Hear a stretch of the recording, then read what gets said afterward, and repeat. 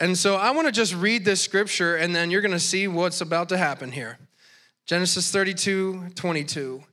That night, Jacob got up and took his 2 wives, long story, his 2 female servants, and his 11 sons, and crossed the ford of the Jabbok.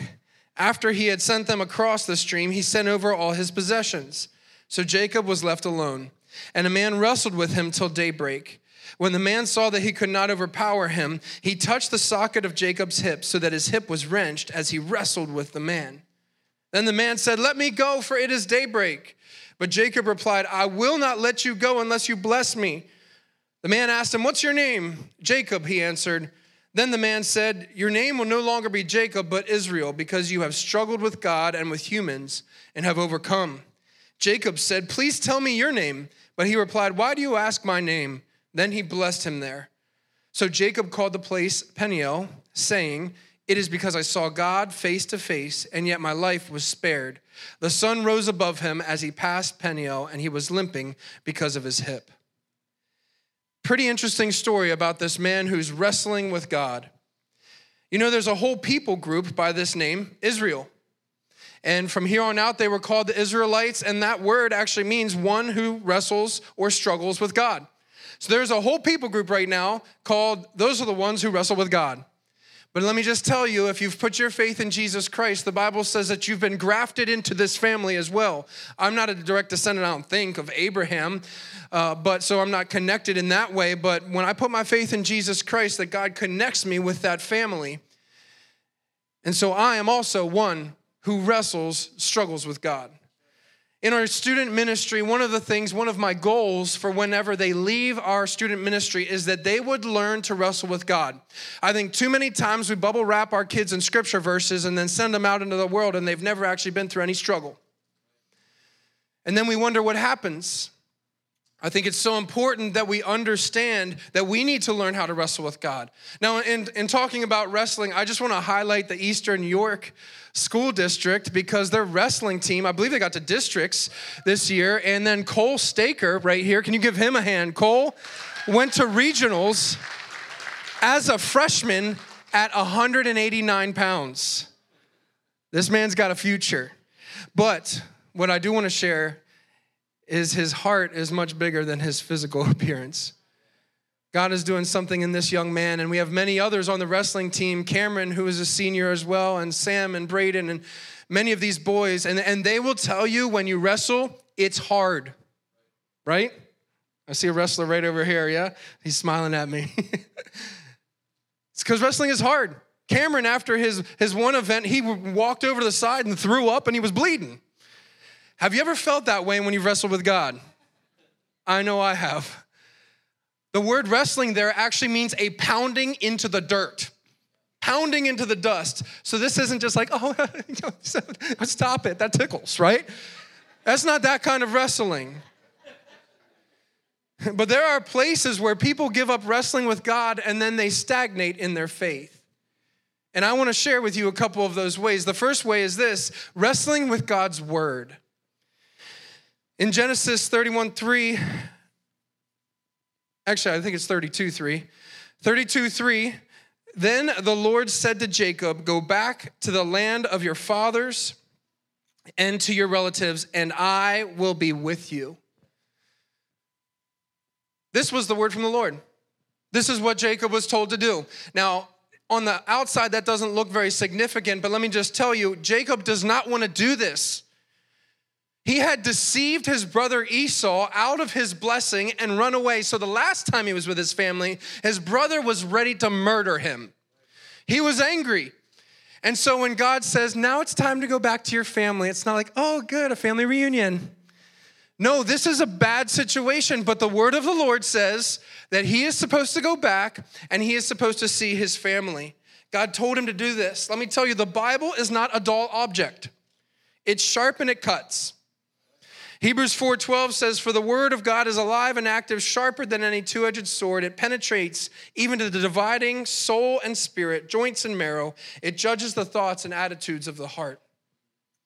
One of my favorite quotes is by a man you've maybe heard of named C.S. Lewis. He was an intellectual and atheist turned Jesus worshiper and theologian. And I want you to see this on the screen. He says this: imagine yourself as a living house. God comes in to rebuild that house. At first, perhaps, you can understand what he's doing. He's getting the drains right, stopping the leaks in the roof, and so on. You knew that those jobs needed doing, and so you're not surprised.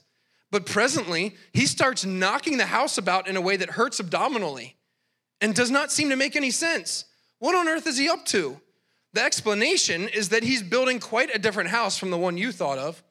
Throwing out a new wing here, putting on an extra floor there, running up towers, making courtyards. You thought you were being made into a decent little cottage, but he's building a palace, and he intends to come and live in it himself. Yes. When coming to Christ, there are a number of things that we know need to happen in our lives. Maybe you've dealt with an addiction or some other things in your family, but then you come to Christ and there's that surface level stuff that God begins to do. But how many of you have been in that place where all of a sudden you begin to read God's word and it's like, oh, that cuddle, oh, I didn't know that was there. And he starts to do something internally inside of you that hurts a little bit. See, this is where people stop growing in their faith. It's the I've gotten far enough attitude. Let me share this with you. If the Bible doesn't offend you inside at some point, you're not reading it right. I don't care if you have gray hair, no hair, or long hair. If you're reading the Bible right now and it totally agrees with you, you're not reading it right. Oftentimes we read into Scripture by the views that have been passed down to us, maybe by our families. Maybe sometimes some of us feel like we've been hit by the Bible, maybe been physically beaten by the Bible. You know, I don't know what the situation is, but you look through that lens. A lot of us, we look through the lens of social activism, and we begin to read with that perspective or military experience. And so everything is read with a military background or a political bend, where we begin to read into the Scriptures our opinions about things or personality types. That's called eisegesis. That's reading the word for what you want it to say. But exegesis is actually reading the words and let it speak to you. There's a danger of personality-based preference spirituality. We have to mature beyond our personality preferences. At first, when it comes to discipleship, that's important. That's important for you to see, like, oh my gosh, this speaks to me. Like, I get this and everything. But at some point, we have to wrestle with the things that don't always make sense. If it agrees with everything you think, you've been staying in the echo chamber of your favorite scripture verses. We hit scriptures that we're not a fan of. We're forced to wrestle with deeply held convictions that come in contradiction with the word.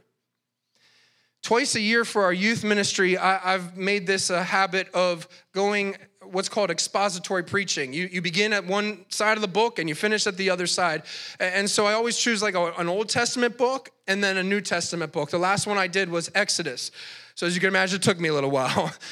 But the reason why I make sure to plant that in there is that they can see how we work through a book of the Bible and we hit some of those verses that are really just difficult to wrestle with. But here's the thing, biblical knowledge is more than just hearsay and rote memorization. It's discovering a person. Discovery requires personal experience. The second way is wrestling with God's way. Wrestling with God's way.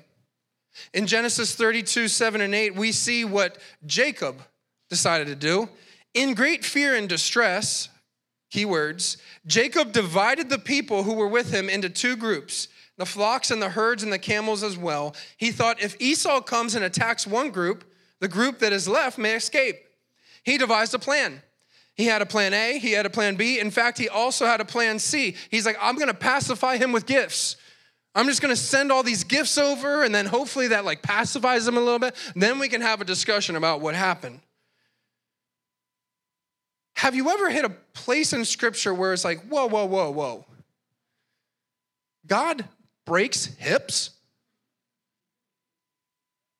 I mean, am I the only one? Okay, then you're more holy than me, so. God breaks hips? I was watching this one guide from Israel. He's been in Israel for 25 years, and he spent 6 months with Bedouin shepherds over there. And he said some of the shepherds, whenever there was a sheep that kept going astray, they would put their leg beside a rock, and they would drop their knee, and they'd break their leg. And they would put them over their shoulder, And then they would carry them around for like 4 weeks, feeding them and giving them food and watering them, and then that they would stay with them. Now, some people believe that's a myth. Some people have tried to debunk that. This guy, I was with them when they did that. But what I will say is what they do is they do something called a leg brake, B-R-A-K-E, like the brake of a car. So what they'll do is they'll put a heavy weight on one of the legs so that the sheep limps around and it can't go very far and it stays close to the shepherd. Now, this is when Christian cultural cliches don't work anymore. And another Bible study is not going to help this. God never gives you more than you can handle. Have you ever heard that before? Yeah. Ask Job about that one. Ask Paul about that one. Ask every martyr in history who's been burned at the stake for their faith. God never gives you more than you can handle. Yes, he does. He gives you more than you can handle so that you know it's not about you. It's about him. There are nuances to the character of God. There are places where we hit and we're like, oh my gosh, we see this new perspective of him, but not everything completely makes sense. Some of us stay in that place of our faith like, we're giving the Father in heaven the world's greatest dad cup. Have you ever gotten a world's greatest dad thing? Yeah, am I the only one? Yeah, I see one. Yeah, I've gotten some of those, right? And it's that shirt or else it's that coffee cup. Let me show you what I get here. This says time. This is one of his work things at school. My son Gray is 7. Time to hibernate. What do you think it would be like to hibernate all winter? I think hibernation would be cozy and cold because I will lay on my dad. It gets better. I like to bounce on my dad's belly too. And the last line, my dad snores. I don't know if you can see that picture, but I'm actually laying there saying, ow! And it's Grace saying, wee! World's greatest dad, right? My son, he got back from breakaway, and he wanted to get a new Bible. And he wants one like his dad, leather bound and bigger and stuff like that. Up until this point, he had one of those like adventure Bibles that just kind of tells the story. It's not the scripture verses. And so he wanted the Bible, right? And so I went out, Barnes & Noble, got him that Bible. We get home, and he opens up the book, and he goes like this. Dad, there's 1,300 pages. I said, yeah, bud, you can do it. He said, but my other one had 500 pages. I said, okay. He said, I thought you said nobody can add to this book.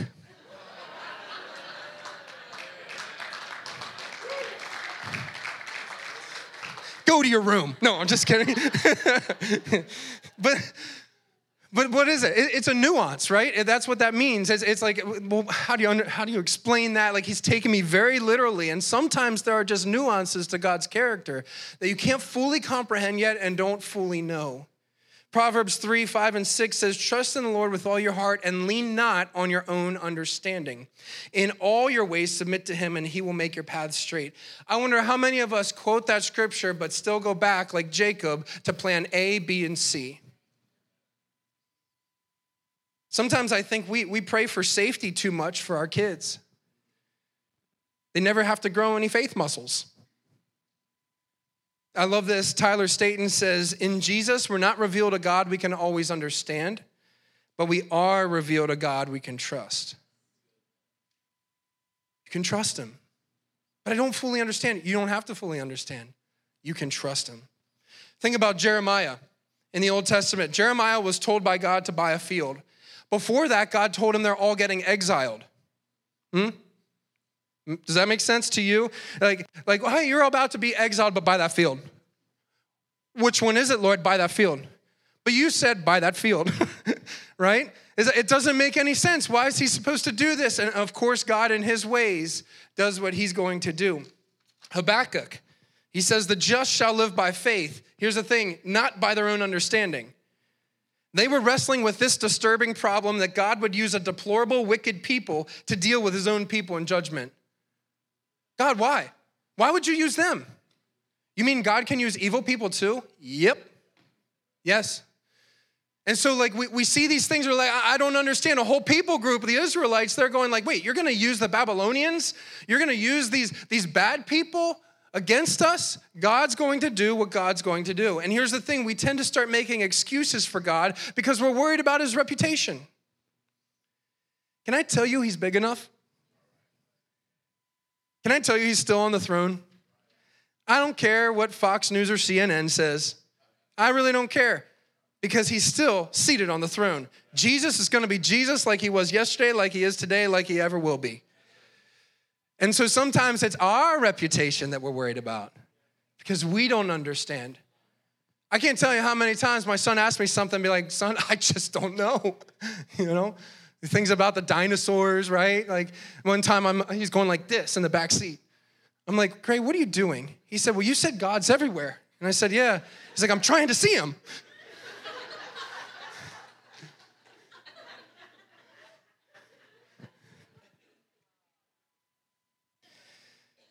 Job's friends were this way with Job. He had a horrible situation, and all of his friends wanted to explain why. Well, there must be sin in your life. Here's why. Here's why God does things the way he does. It's because of this and because of this, because of this. Here's the thing. Faith is not a manipulation or a formula. It's a patience, trust, and confidence in the midst of mystery. I'm going to say that again. Faith is not a manipulation or a formula. It's a patience, trust, and confidence in the midst of mystery. Job 42, at the end of Job's book, he says this, I know that you can do all things. So he's saying, I know you're on the throne. No purpose of yours can be thwarted. You asked, so this is God speaking now, who is this that obscures my plans without my knowledge? He's basically saying, who are you, Job? Who are you? That's like him saying to Jacob, who do you think you are, devising all these plans? Job says this, surely I spoke of things I did not understand. Things too wonderful for me to know. You said, listen now, and I will speak. I will question you, and you will answer me. I love this phrase. My ears had heard of you, but now my eyes have seen you. He said, I knew of you before, but now I see this whole different nuance and perspective of your character and who you are. There are some things you can only learn of God's character through the wrestling. Here's the thing, though. When it doesn't make sense, we are often better at reacting than reflecting. We're better at reacting than reflecting. Don't try to put God in a box and try to define what he's doing. It's not about comprehension. It's about connection. It's an encounter. The speed at which everyone feels the need to offer an opinion is nauseating at times. How quickly we want to take a move of God and we want to wrap a prescription around it of our own understanding why we think God's doing it like he is. Let me tell you, every revival in history has been different. The Welsh revivals were all about salvation. The Hebrides revival was really a focus on holiness. The Jesus movement was an infusion of God's love. Azusa Street was tongues and the power of the Holy Spirit. The Toronto revival was manifestations and charisma and joy. And the Asbury revival is intense peace and unity and humility in leadership.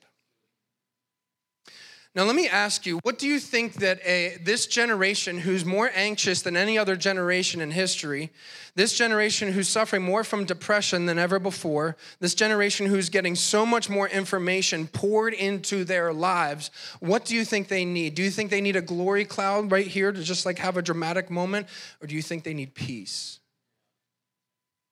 Now, I'm not God. And I don't understand why he does things, why Asbury, why the situation. In fact, if you go back and talk to the guy who actually shared the message before that happened, he said, I bombed.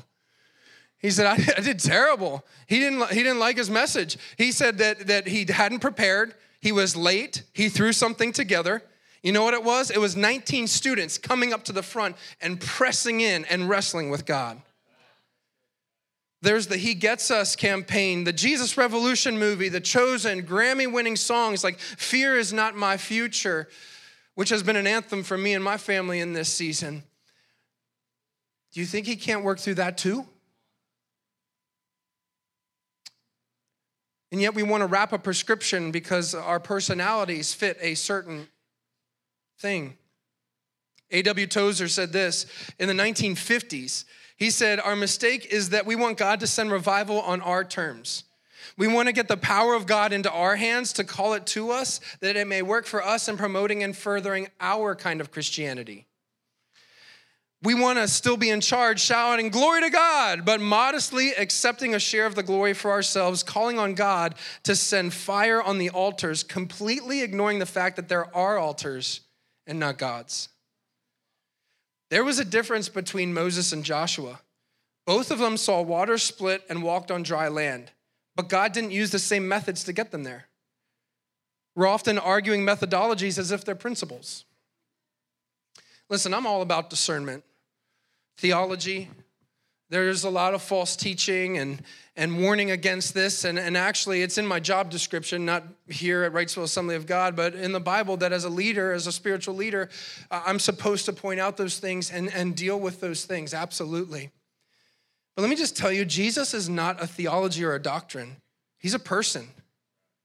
He's the Lord. But for some people, nothing's ever going to be biblical enough. Jesus could show up right now and be here in the flesh and do something. You'd be like, that's not biblical enough.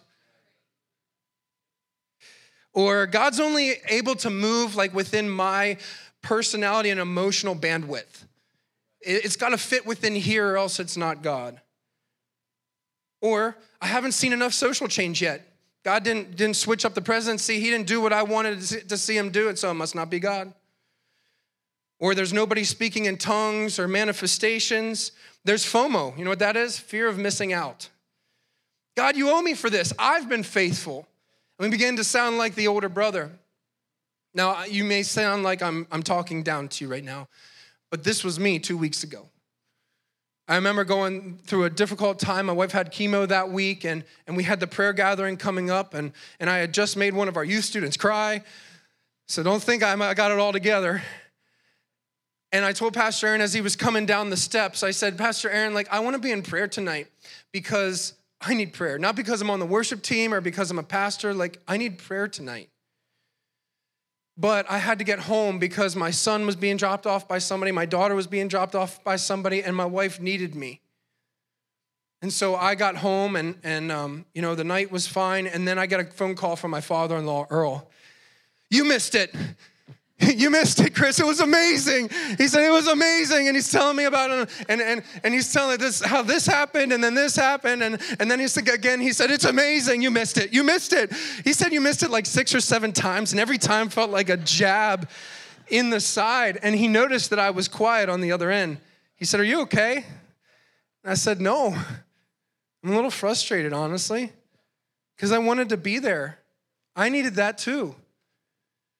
And he prayed for me, and sometimes we got to check our hearts, church. Because you know what the truth is? I was right where I was supposed to be. Taking care of my family and my kids and my amazing wife. And sometimes it's a fear of becoming irrelevant. We have this fleshly scramble to recreate and do what they did, and then we can say, see, it's happening here too. These things become distractions from seeing the beauty of Jesus. A sovereign move of God is just that, a sovereign move of God. The Holy Spirit's being poured out, and we don't get to decide what it looks like. Our hope's not in the revival, but in the reviver. Our hope's not in the miracle, but the miracle worker. Our hope's not in the prophets or prophecies, but the one who holds the future. The last thing this generation needs are more Holy Ghost police, spiritual bounty hunters, or another watchman on the wall. They need fathers and mothers. They need encouragers. We are suffocating a generation that's getting ready to step into their God-given moment. Let me just ask you, are you willing as an older person to get out of the way and let it happen God's way? I'm grouping myself in that as well. Listen, if my son or daughter wins, would I get jealous of them? Right? My daughter won her soccer game, oh, I can't believe she won. I wish I would win something. No, what do? I throw her on my shoulder and I celebrate. If people are repenting, getting saved, we should all be celebrating. I just wonder how many times I've missed the workings of God because it doesn't fit into my paradigm. That's why we have the current, it's moving, changing now. Because God is doing something new and we need new wineskins to receive it. You can have sound theology and still be open to whatever God wants to do. The last thing is this, wrestling with God's whisper. And I think this is probably one of the hardest, has been for me. It says that Jacob wrestled all night. This was nighttime, and he was alone.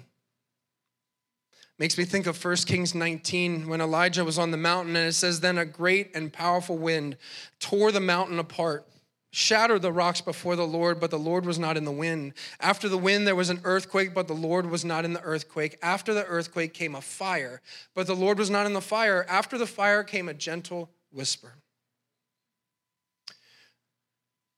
There are times in our faith where for the first time it feels like our faith doesn't work. We seem to have more questions than answers. We don't know where God is, what he's doing, what's going on, how he's getting us there, when it's going to be over.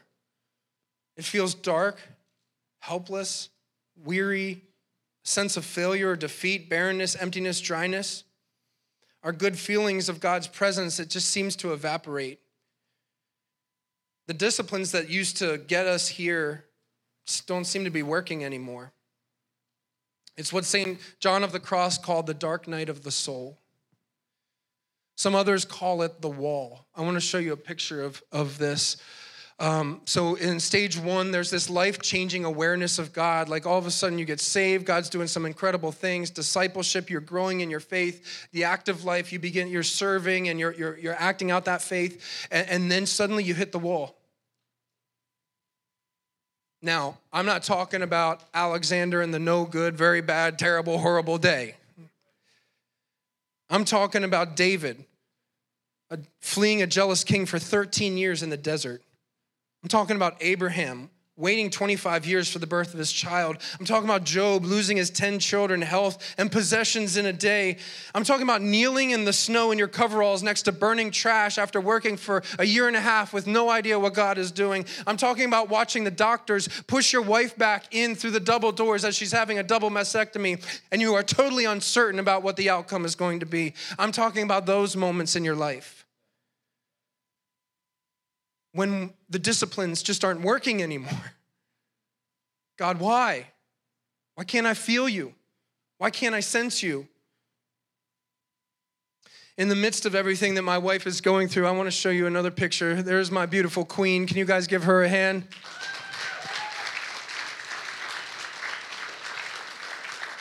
But if you look at the background, do you see what's happening here? Somebody in the first service, like, you set that up. Yeah, like Instagrammable moment, the vacuum. No, I realize that, in the midst of some of these circumstances, God begins to do a root work in your life. It's deeper than you can just get to. And to be honest with you, I've got some control issues. I've had them ever since my mom passed away from cancer.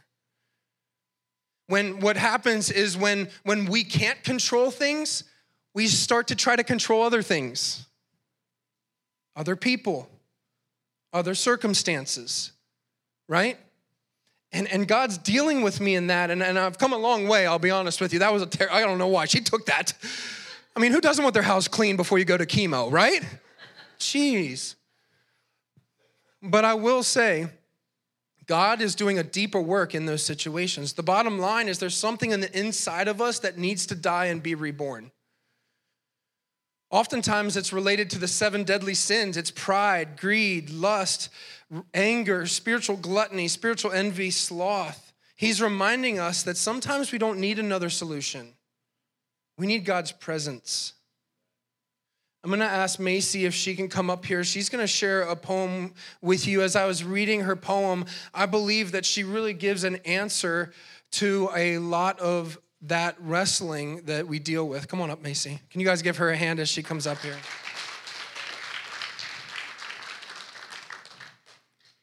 My mind is at war, wrestling with anxiety, endless scenarios, what ifs swirling inside of me. Though I feel overwhelmed, rocked in the sea of despair, I cling to your promise. I rely on this prayer, that you walk with me on every road, that you carry me wherever I go. Whatever I face, I've no reason to fear. I trust in your words. You are here. Macy.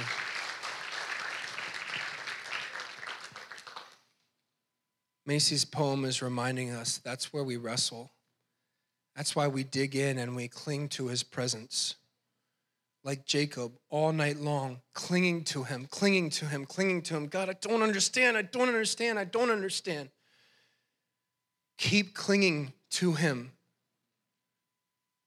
Charles Spurgeon said, if you can't see his hands, trust his heart.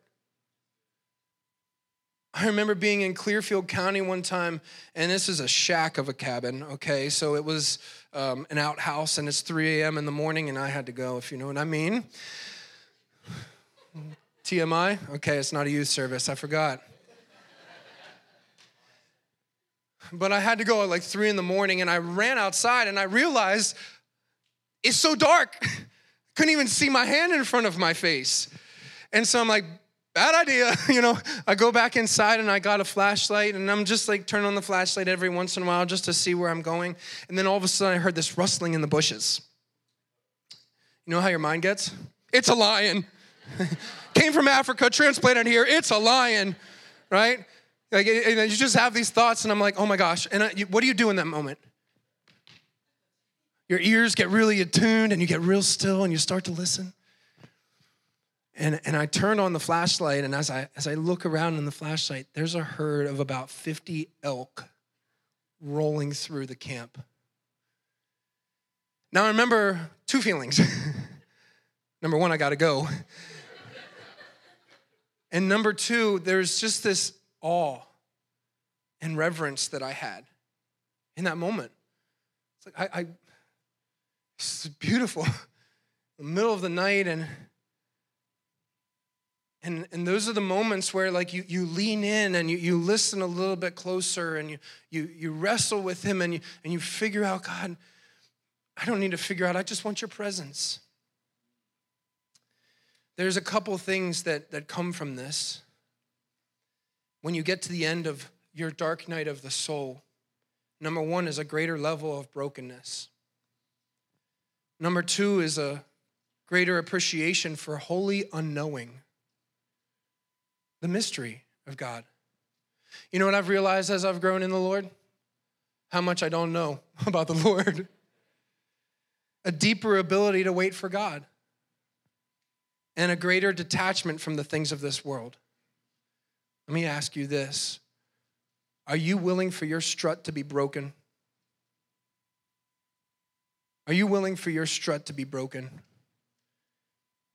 Your preconceived notions about God just broken? Let me tell you what happened at the end of this transition and what happened to Jacob. In Genesis 33:3, it says he himself went on ahead. Now, this is significant. If you miss it, before, do you remember what he was doing? Sending everything out in front of him. He was sending everything out in front of him. He was sending the gifts. He was sending the people. He was doing all these other things, and he sent them across. But in this moment, he puts them behind him, and he comes limping out to meet his brother. And he bows down, it says 7 times, a form of respect and honor.